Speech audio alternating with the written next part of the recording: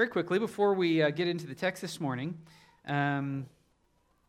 as for those of you who have been worshiping with us for some time, you know that we recently wrapped up our verse-by-verse exposition through the book of Ephesians. And it really helps me to have a book that we're working through. And after some careful thought and prayer, I think I've decided, I think I've settled on what our next study will be. And I think we're going to take up the book of Exodus. Okay? Now, we're not going to preach through the law portion as detailed as we would preach through the opening sections of the book of Exodus. We will work through those latter sections a little more quickly, especially where there's lots of laws and so forth.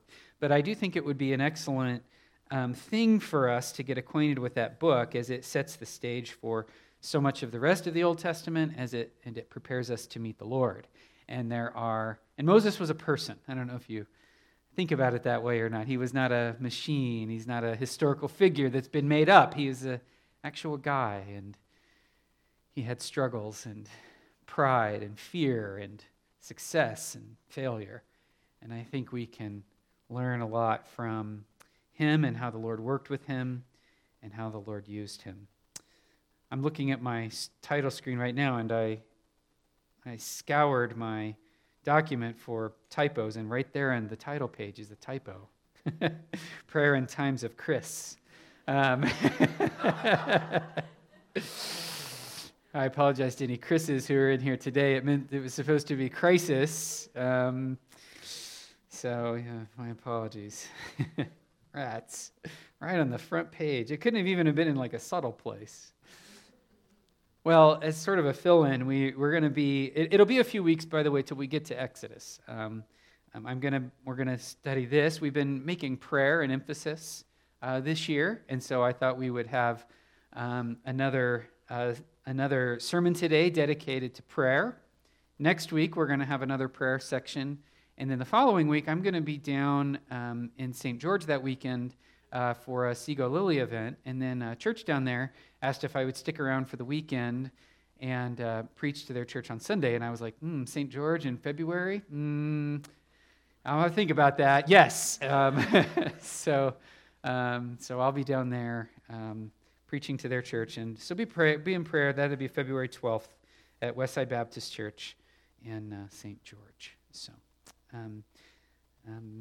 yes, I think that was all the updates. I would invite. I know it's snowy, and you might not have come prepared to traipse through the snow, but I'd encourage you to get over the parsonage and check out what got done downstairs. It's really come along, and if you haven't been in there in a while, I think you'll be surprised at all the progress that was made. All right, John chapter 4. Let's read verses 43 through 54. After 2 days, this is Jesus, he departed for Galilee. He'd been in Sychar. For Jesus himself had testified that a prophet has no honor in his own hometown. So when he came to Galilee, the Galileans welcomed him, and having seen all that he had done in Jerusalem at the feast, for they too had gone to the feast. So he came again to Cana in Galilee, where he had made the water wine. And at Capernaum there was an official whose son was ill. When this man heard that Jesus had come from Judea to Galilee, he went to him and asked him to come down and heal his son, for he was at the point of death. And Jesus said to him, now I want you, if you like to write in your Bibles, to add a word here. You're not adding a word to God's word because it's there in Greek. It's challenging to bring over in English. But I believe the NASB or the NIV has it translated this way, unless you all. Greek has a second person plural you, as in you all or y'all if you're in the South. And that's what this word is. Unless you all see signs and wonders, you all will not believe. The official said to him, Sir, come down before my child dies. Jesus said to him, Go, your son will live. The man believed the word that Jesus spoke to him and went on his way. As he was going down, his servants met him and told him that his son was recovering. So he asked them the hour when he began to get better, and they said to him, "Yesterday at the 7th hour the fever left him." The father knew that was the hour when Jesus had said to him, "Your son will live." And he himself believed, and all his household. This was now the second sign that Jesus did when he had come from Judea to Galilee. Father, would you give us grace to know how we should be praying in times of crisis? May we see the faith that was displayed. May we see, most importantly, the Savior in whose power and capability we're commanded to believe in. And he's so kind. Jesus is so good and so gracious. May we look to him in times of need, in times of crisis, knowing that he will rush to our aid. For we pray all these things in Jesus' name. Amen. I believe I'd been a pastor. I'd been an associate pastor for about a year.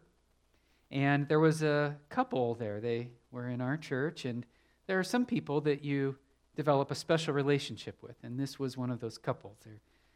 The husband's name is Andy, and his wife's name is Lisa, Andy and Lisa Herman.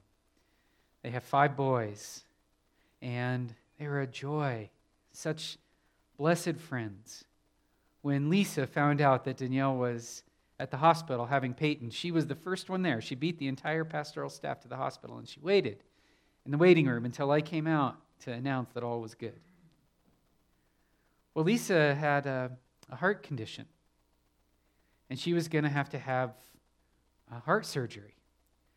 I don't remember how extensive the heart surgery was right offhand, but it was going to be a pretty major surgery for a woman as young as she was. So I told the pastoral team, I'm happy to go to the hospital and meet with my friends and pray with them. And so I went, and the boys were all piled into Lisa's hospital room. And Lisa was a wonderful servant of the Lord, extremely selfless. And she did what I would have expected her to do. She brought with her to the hospital room food for everybody that would be visiting her. She had snacks and coffee cake, she had drinks, and it was like a big party for Lisa's open heart surgery. She was laughing and joking, and her ease set me at ease. Well, the surgeon came in and described what would be happening, and then the people that prepped her started to come in, and the boys left, and it was just me and Lisa and her husband, and it was getting to be about time for me to leave, and I said, "Lisa, would you like me to pray with you now?" And she said, "Please." And so I approached the hospital bed, and at that moment, something surprising happened. Lisa reached out and grabbed my arm and pulled me toward her.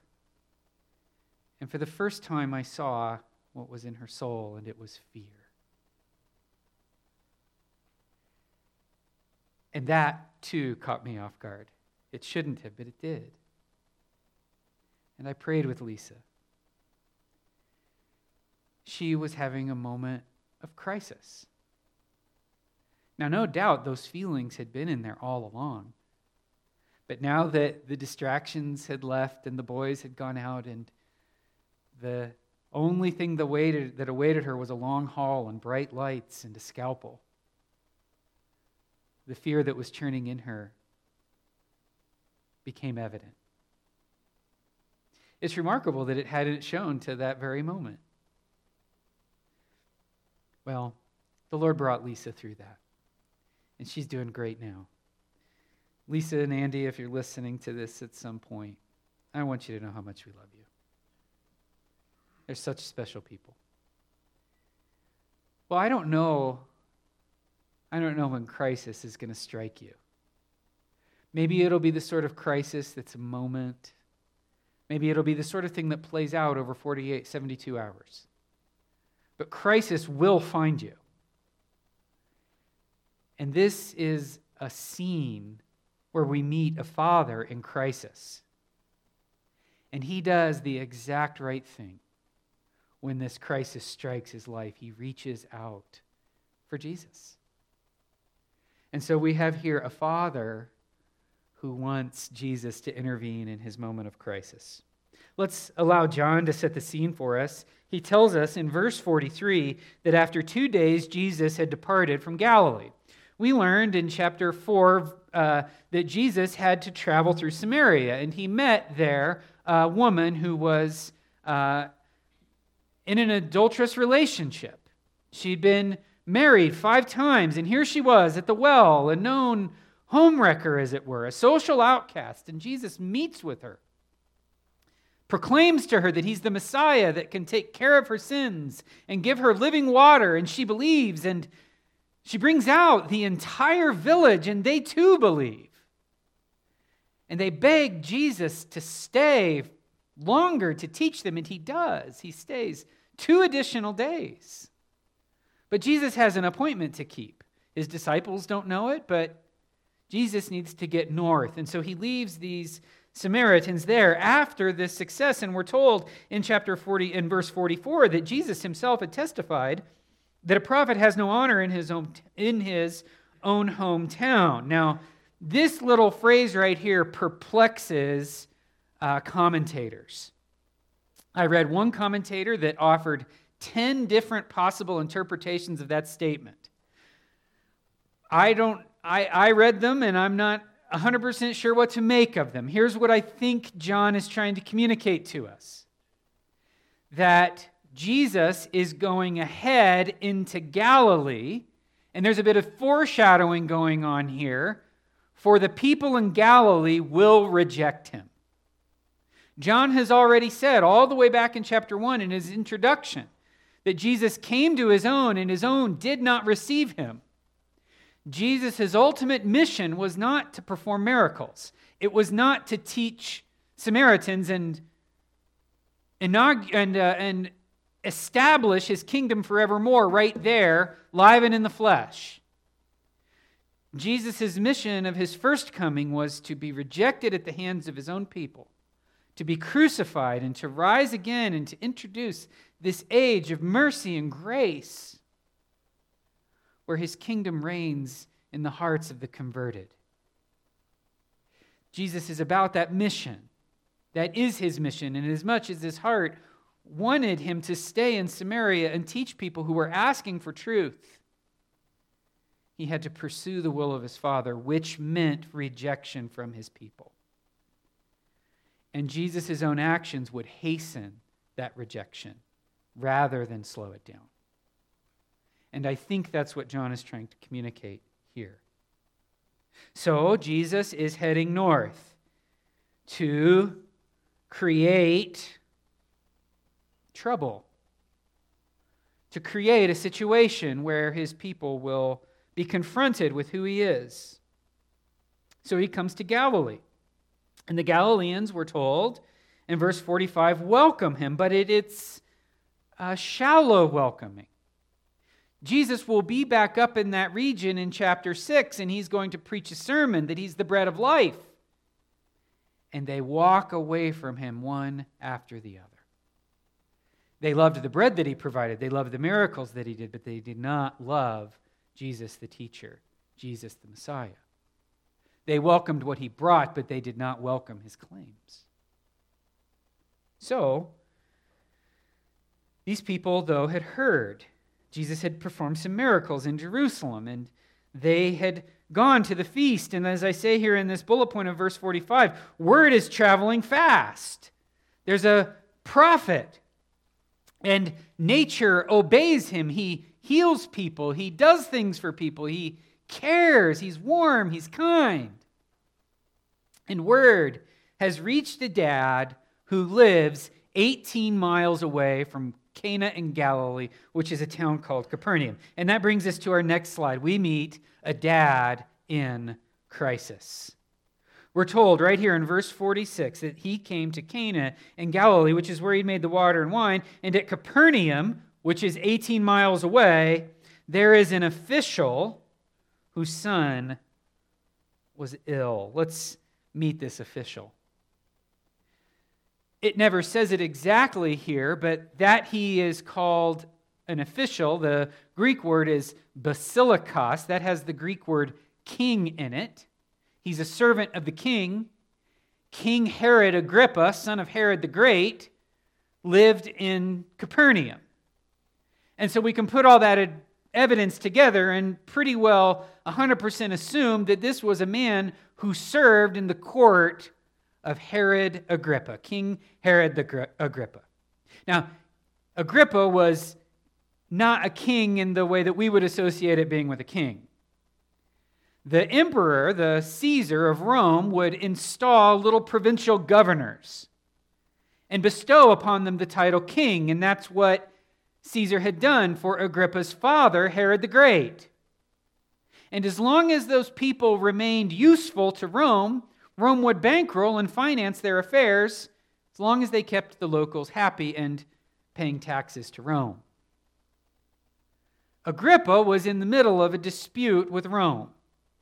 He wanted the whole pie, and Rome only wanted him to have a slice. So he's at war with his brothers. But either way, he's still useful at this point to Rome. And in fact, Herod Agrippa was a builder. He loved to build buildings and monuments, especially in his own name. He was a bit of a party animal. He loved having drunken orgies. And it was one of these that would cost John the Baptist his head. And this official worked in Agrippa's court. We don't know anything about him other than that. He was employed on the payroll of Agrippa. He's obviously a man of some significance. He has some servants who are going to meet him later in the story. And he's a man who is likely well known, given the fact that this story is still being told many years hence. Jesus performed many other dramatic miracles available to the public eye, and this one, in comparison, is a relatively private miracle. Yet it's likely because of the stature of this official, the reputation of this miracle lasted. This man has a son who is sick. We're told later that the culprit of his sickness is a fever. Now, parents, we know when our kids are really sick. They didn't have thermometers to tell you if it was 103 or 104, but the child becomes lethargic, doesn't want to eat, doesn't want to move. And now the child is laying in bed and he hasn't eaten for days. He's clammy and sweating all the time, coughing, coming in and out of consciousness. Perhaps your kids, when they are feverish, they have nightmares and they sleep talk, and it's clear that they're sort of acting out of their mind, and the mother and the father know this is a dire circumstance. They've seen cases like this before, perhaps, and they know this child isn't going to make it. He's hot to the touch, and he probably only has a little time left. Without modern medicine, a virus, a fever of this sort would take a child in a matter of hours. And this father has heard that a miracle worker is 18 miles away. And so what does this man do? He does what any of you dads would do. He decides to get his child the best care possible. And he gathers supplies. Now, for those of you who may know this, I have run a couple of marathons. And marathon is 26.2 miles.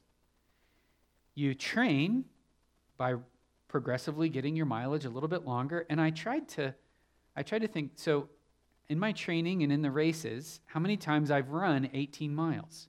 And I think it's 7. I think 7 times I've run 18 miles or more. And let me tell you something.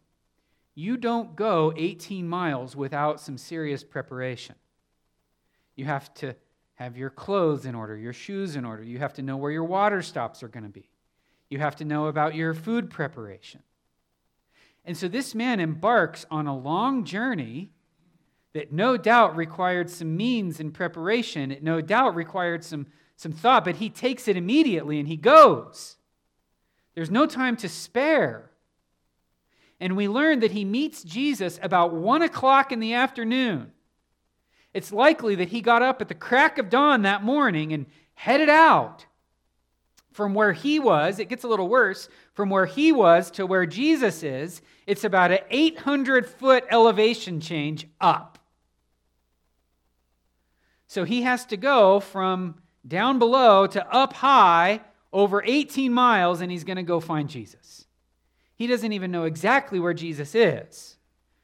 A man can change his location pretty drastically over 6 or 8 hours. So he's just headed out in that direction, hopeful to find Jesus, until he does. He finds him. And when this man meets Jesus, there is a desperation that comes through the text. In fact, I think the ESV comes across way too light. Look at verse 47. Look at verse 47 of chapter 4. When this man heard that Jesus had come from Judea to Galilee, he went to him, it says, and asked him. Go back to verse 40 of this same chapter. Just look up the page. It says, the Samaritans came to him. They asked him to stay with him. It's the same word. And it's much more intense than just a request. It's not, sir, would you please come down with me? There's an energy, there's an intensity, there's a begging. Please come down. He realizes that he's asking Jesus a big favor. Go 6-8 hours out of your way. Walk 18 miles with me. Come with me because my child is in dire need. He's going to die. This scene has pathos running through it. And what Jesus says next is actually quite surprising. Well, let me finish this. This dad has drawn 2 conclusions about Jesus. Having only heard about what Jesus has done, he knows 2 things. He knows, number 1, that Jesus can heal his boy. And he knows, number 2, that Jesus cares. And so, this man has a plan. I need to get this guy to my son. Because I know he can do it, and I know he cares. If I can marry those 2 things together, along with my sick boy, then I know my boy will be safe. And he's so passionate. He's pleading with the Savior. There remains a question, though. And this, in fact, might be why 2 times he says, please come down, please come down. And it also explains why Jesus asks what he asks. The man is pleading. The man has some faith. He got himself to Jesus, but there's clearly still something in him that is wondering if this man is trustworthy. Is Jesus trustworthy? Can I trust him? And so Jesus then questions this man, and that brings us to our next slide. Jesus reveals a prayer of faith, and a prayer of faith in crisis. Listen to the response that Jesus gives in verse 48. Is this the response that you would expect Jesus to have?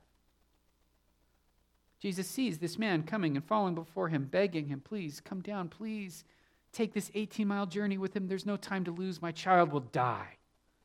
My son. And Jesus says, unless you see signs, unless you people see signs, you will not believe. This is going to be a problem with the Jewish people moving forward. They're always saying, if you're the Messiah, if you're the Christ, do some sign. He was just in Jerusalem. Do some sign. Jesus says, no. I will give you the sign of Jonah. 3 days I'll be in this grave and then I'll rise up. Later in the book of Luke, not here of John, in Luke, Herod, the man that this official works for, is giddy like a school child because he gets to see Jesus, and he'd been wanting to see Jesus do some sign. The Jews and the leaders were looking at Jesus as some sort of magician. He can perform things and do good for us, but they don't entrust themselves to him. These aren't people who want to worship Jesus. They're people who want to use Jesus. And there's a world of difference. And so Jesus highlights this right here. You're not going to believe unless you see a sign first. There's almost a rebuke in that. Jesus, in a sense, is saying, you're not one of those folks, are you? Now, Jesus knows what's in his heart. Jesus knows what's there. What Jesus is trying to do is show that to everybody else and to us for their benefit and ours. And I want you to notice what this guy does. It's so amazing. He just pushes past it. Yes, sir. You can almost see the man's shoulders sink. I can't speak for these other people. I don't know what your purposes are. All I know is that if you don't come, my son is going to die. And I want you to come with me. Sir, will you please come down now so that my son doesn't die? And Jesus responds to that sort of faith. The nobleman is desperate, and I want us to read how Jesus responds to him. Verse 49, the official said to him, "Sir, come down before my child dies." And Jesus said to him, now I'm going to translate this literally for you, and I recommend that you put it into your Bible literally as well. We have here in our translation, "Go, your son will live." But the command, "go," is a present tense command, and I guess it could be translated, "be going," be off, be going. And he doesn't say, "Your son will live." He says, "Your son lives." Present tense. Please go now. Your son lives. 18 miles away. Not seeing him, not knowing him, not laying eyes on his condition, not putting his hands on him. He doesn't close his eyes and beam thoughts across the chasm to touch that boy and make him better.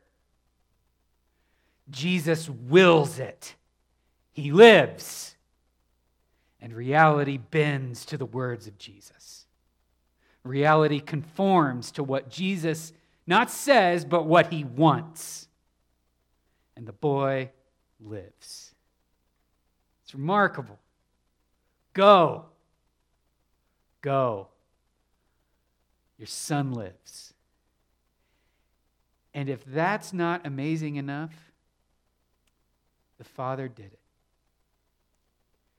I mean, I put myself in his shoes. How many of you dads that would have been good enough for? I think, I mean, I know me, right? And I think I would have been like, Jesus, I believe you, but why don't you let me hit you over the head and knock you out so I can carry you to my boy? So you're not coming. Jesus, I know you said it, but I sure would feel a lot better if you came with me. No, he says, your son, go home, go. Your son lives. And this man believes. And he shows his belief with his obedience. John doesn't leave us guessing. He says right here, the man believed the word, Jesus spoke to him and went on his way. Now, it's even stronger in Greek because we have this funny thing in our language where go is present tense and went is past tense, and you hear how they're different words. Imagine if I said it this way. Jesus said to him, "Go, your son will live." The man believed the word Jesus spoke and goed on his way. He went on his way. He past tense, same word, and in Greek it's the same root. John is laying this out specifically because he wants us to notice that when this man believed, he obeyed Jesus to the letter. He heard, "Your son lives," and so he went. He left. There was nothing to do anymore but obey what Jesus had just said. So the next day, John is going to continue telling the story. The next day, the official, for whatever reason, waits until the following morning to begin his return trip. Commentators have read into that. I don't know why the man waited till the next day. He was told about 1 o'clock that his son would live, and he could have probably made it home before sundown had he gone, but he had already walked 18 miles, and that's a long way. Perhaps he needed to refresh. One commentator suggested that he had some business to perform in town, and he was so certain of his faith that he delayed and took care of his business before he went. That's all speculation. Regardless, the very next morning, the man got up early again and took off back home, this time to go the 18 miles, mostly downhill. But something the day before had happened. The boy's healing was sudden and dramatic. Now, again, how many of you parents have had children who are feverish and feeling ill and so forth, and perhaps they've got an infection and the doctor gives them some antibiotics and the infection breaks or whatever, the fever goes away, and within an hour, what is your child doing? Literally climbing the walls of your house, running around, making up for lost time. And you look at your wife and you say, "Well, I guess so-and-so's feeling better." Here, this child was sick and dying in the bed, and we're left to assume that the healing was dramatic and obvious and clear. It's not like the child kind of limped his way back to health.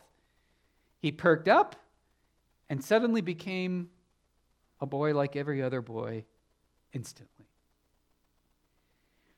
And this is so remarkable. This is so remarkable that the servants have a conversation among themselves and they decide, let's not let our master go on a moment longer. He's probably still out there trying to find healing for the boy, but the boy's fine. Let's retrace our master's steps and go find him and let him know that the boy is healed. Little did they know the master was on their way back home, and there's one road, and wouldn't you know it, they pass each other on the road. The servants see the man, the official, and they say, "Great news, your son is fine. He's better. He's running around doing whatever he likes to do, terrorizing us servants, so we came to find you instead." And the official already knows what happened. But he asks in the sort of confirming way that we'll ask the same question. We'll say, "Is that why you did such and such?" We already know the answer. But it's one last final confirmation of what we know to be true.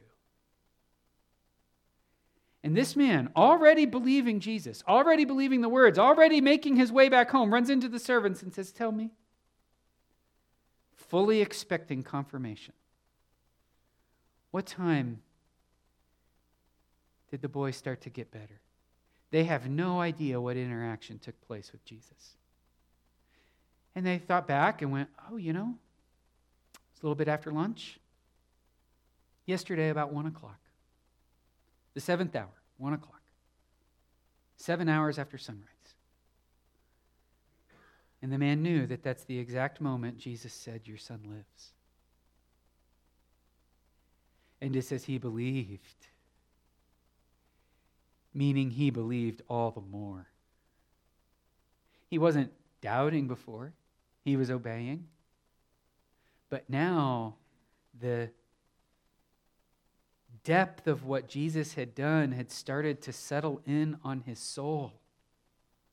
And we find out here that this official goes home and he starts to tell his family about his interactions with Jesus. He doesn't play it off. You can imagine when he got home, his wife would say something like, it's a miracle. He suddenly got better. It was the strangest thing I ever saw. And this man could have gone, yeah, that's wonderful. But he says, no, honey, I've got a message for you. Let me tell you why that happened. Let me tell you what happened. He gathers his entire household, and it says they believe, and it's noteworthy. By the way, this is a miracle that's unique to John's gospel. And here we are, 50, 60 years after the event. The nobleman is likely long since dead, unless he had an unusually long life. And this story in this region is still being told about how Jesus healed over that distance. It's amazing. All right, I have 4 points of conclusion. 4 points of praying in crisis. When crisis strikes, no matter the crisis. 4 points. Number 1, God's goodness. In crisis, God's goodness must be enough. I want you to notice the official's prayer was notable for what wasn't there. He doesn't say, Jesus, I would really like you to come heal my boy. I've been a pretty good guy. Jesus, I'd like you to come heal my boy. My boy is a good kid, and he's got a bright future. He's really intelligent, and he could do a lot for you. He comes to Jesus with no thought of self-righteousness, no thought of desert. My boy is sick. I'm in crisis. You can help. You're good. You care. Will you do it because of that? And that's enough. When in crisis, we can appeal to God's goodness alone. And really, that's the only thing we can do. Number 2, when we pray in crisis, we must allow God to remain God. Now, God will always be God. We can't do anything about that. But sometimes we act as though we're God. And Jesus wanted the official to experience something different and far more spectacular than this guy had envisioned. Now, let's think about that for just a second. The official wasn't asking for something small. Come 18 miles with me right now and perform a miracle. He's already asking for something big. But he wants Jesus to do it directly, to lay his hands on him, to touch his boy in some physical way. And Jesus has a different idea altogether. Not because he doesn't want to heal the boy. In fact, he's already healed the boy. He wants the man to experience something even greater. He wants this man to think about how Jesus speaks a word and reality changes. He wants this man to see how utterly omniscient and omnipotent and sovereign Jesus is. Jesus wants this man to see something even greater. And that might be the case for you. Number 3, the God who answers prayers gives commands. The God who answers prayers gives commands. Sometimes a crisis comes and we ask God to help us. And then we turn around and flaunt the word of that God who we're asking to intervene. And we reveal that we're a whole lot like those Jewish people who demanded a sign.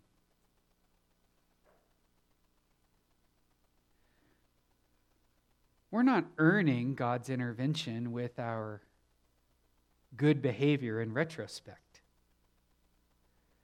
But there are times when in a crisis, God will use that as a goad to remind us that something in our lives is out of joint.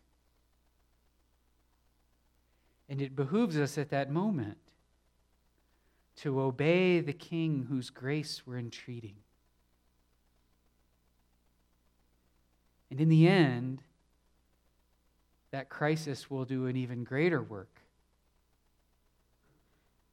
for it can rid us of things that get between us and our King. And then last, answered prayer has its fullest work when it results in praise. Answered prayer has its fullest work when it results in praise. One of the prayers that you might want to consider praying in crisis. Crisis strikes you. You reach out to the Lord and you say, Lord, when this crisis subsides and all was done and all was good, remind me. Don't let me take credit. Put it on my heart to praise you. Put it on my heart to tell others and lift you up. Not unto me, Lord, but unto you. Lord, put that into my mind, drive it home so that you're the one who is held up as praiseworthy and trustworthy and kind and gracious and good and sovereign. I want you to do that for me. And that's a prayer that I think God will gladly answer. Well, if you're in a crisis or if you're just between crises, may John 4 be help for you as you pray during those times. Let's pray. Father, thank you so much for this story of the nobleman's son. Thank you for the mercy and grace that you showered onto this man. And thank you for the justification that you worked in his heart as he believed. Lord, we praise you for the crises that you bring into our lives, for the fruit that it produces, and for the way in which it shows you to be a good and sovereign Lord. Father, some of us in here are having a tough time with a life matter right now. They have found themselves in crisis. And I pray that you would put into their hearts the faith that this nobleman had, who laid his need before you with no self-righteousness and persisted in it and trusted and obeyed you when the king spoke. May our own folks do the same for your glory and your praise. For we pray all these things in Jesus' name. Amen.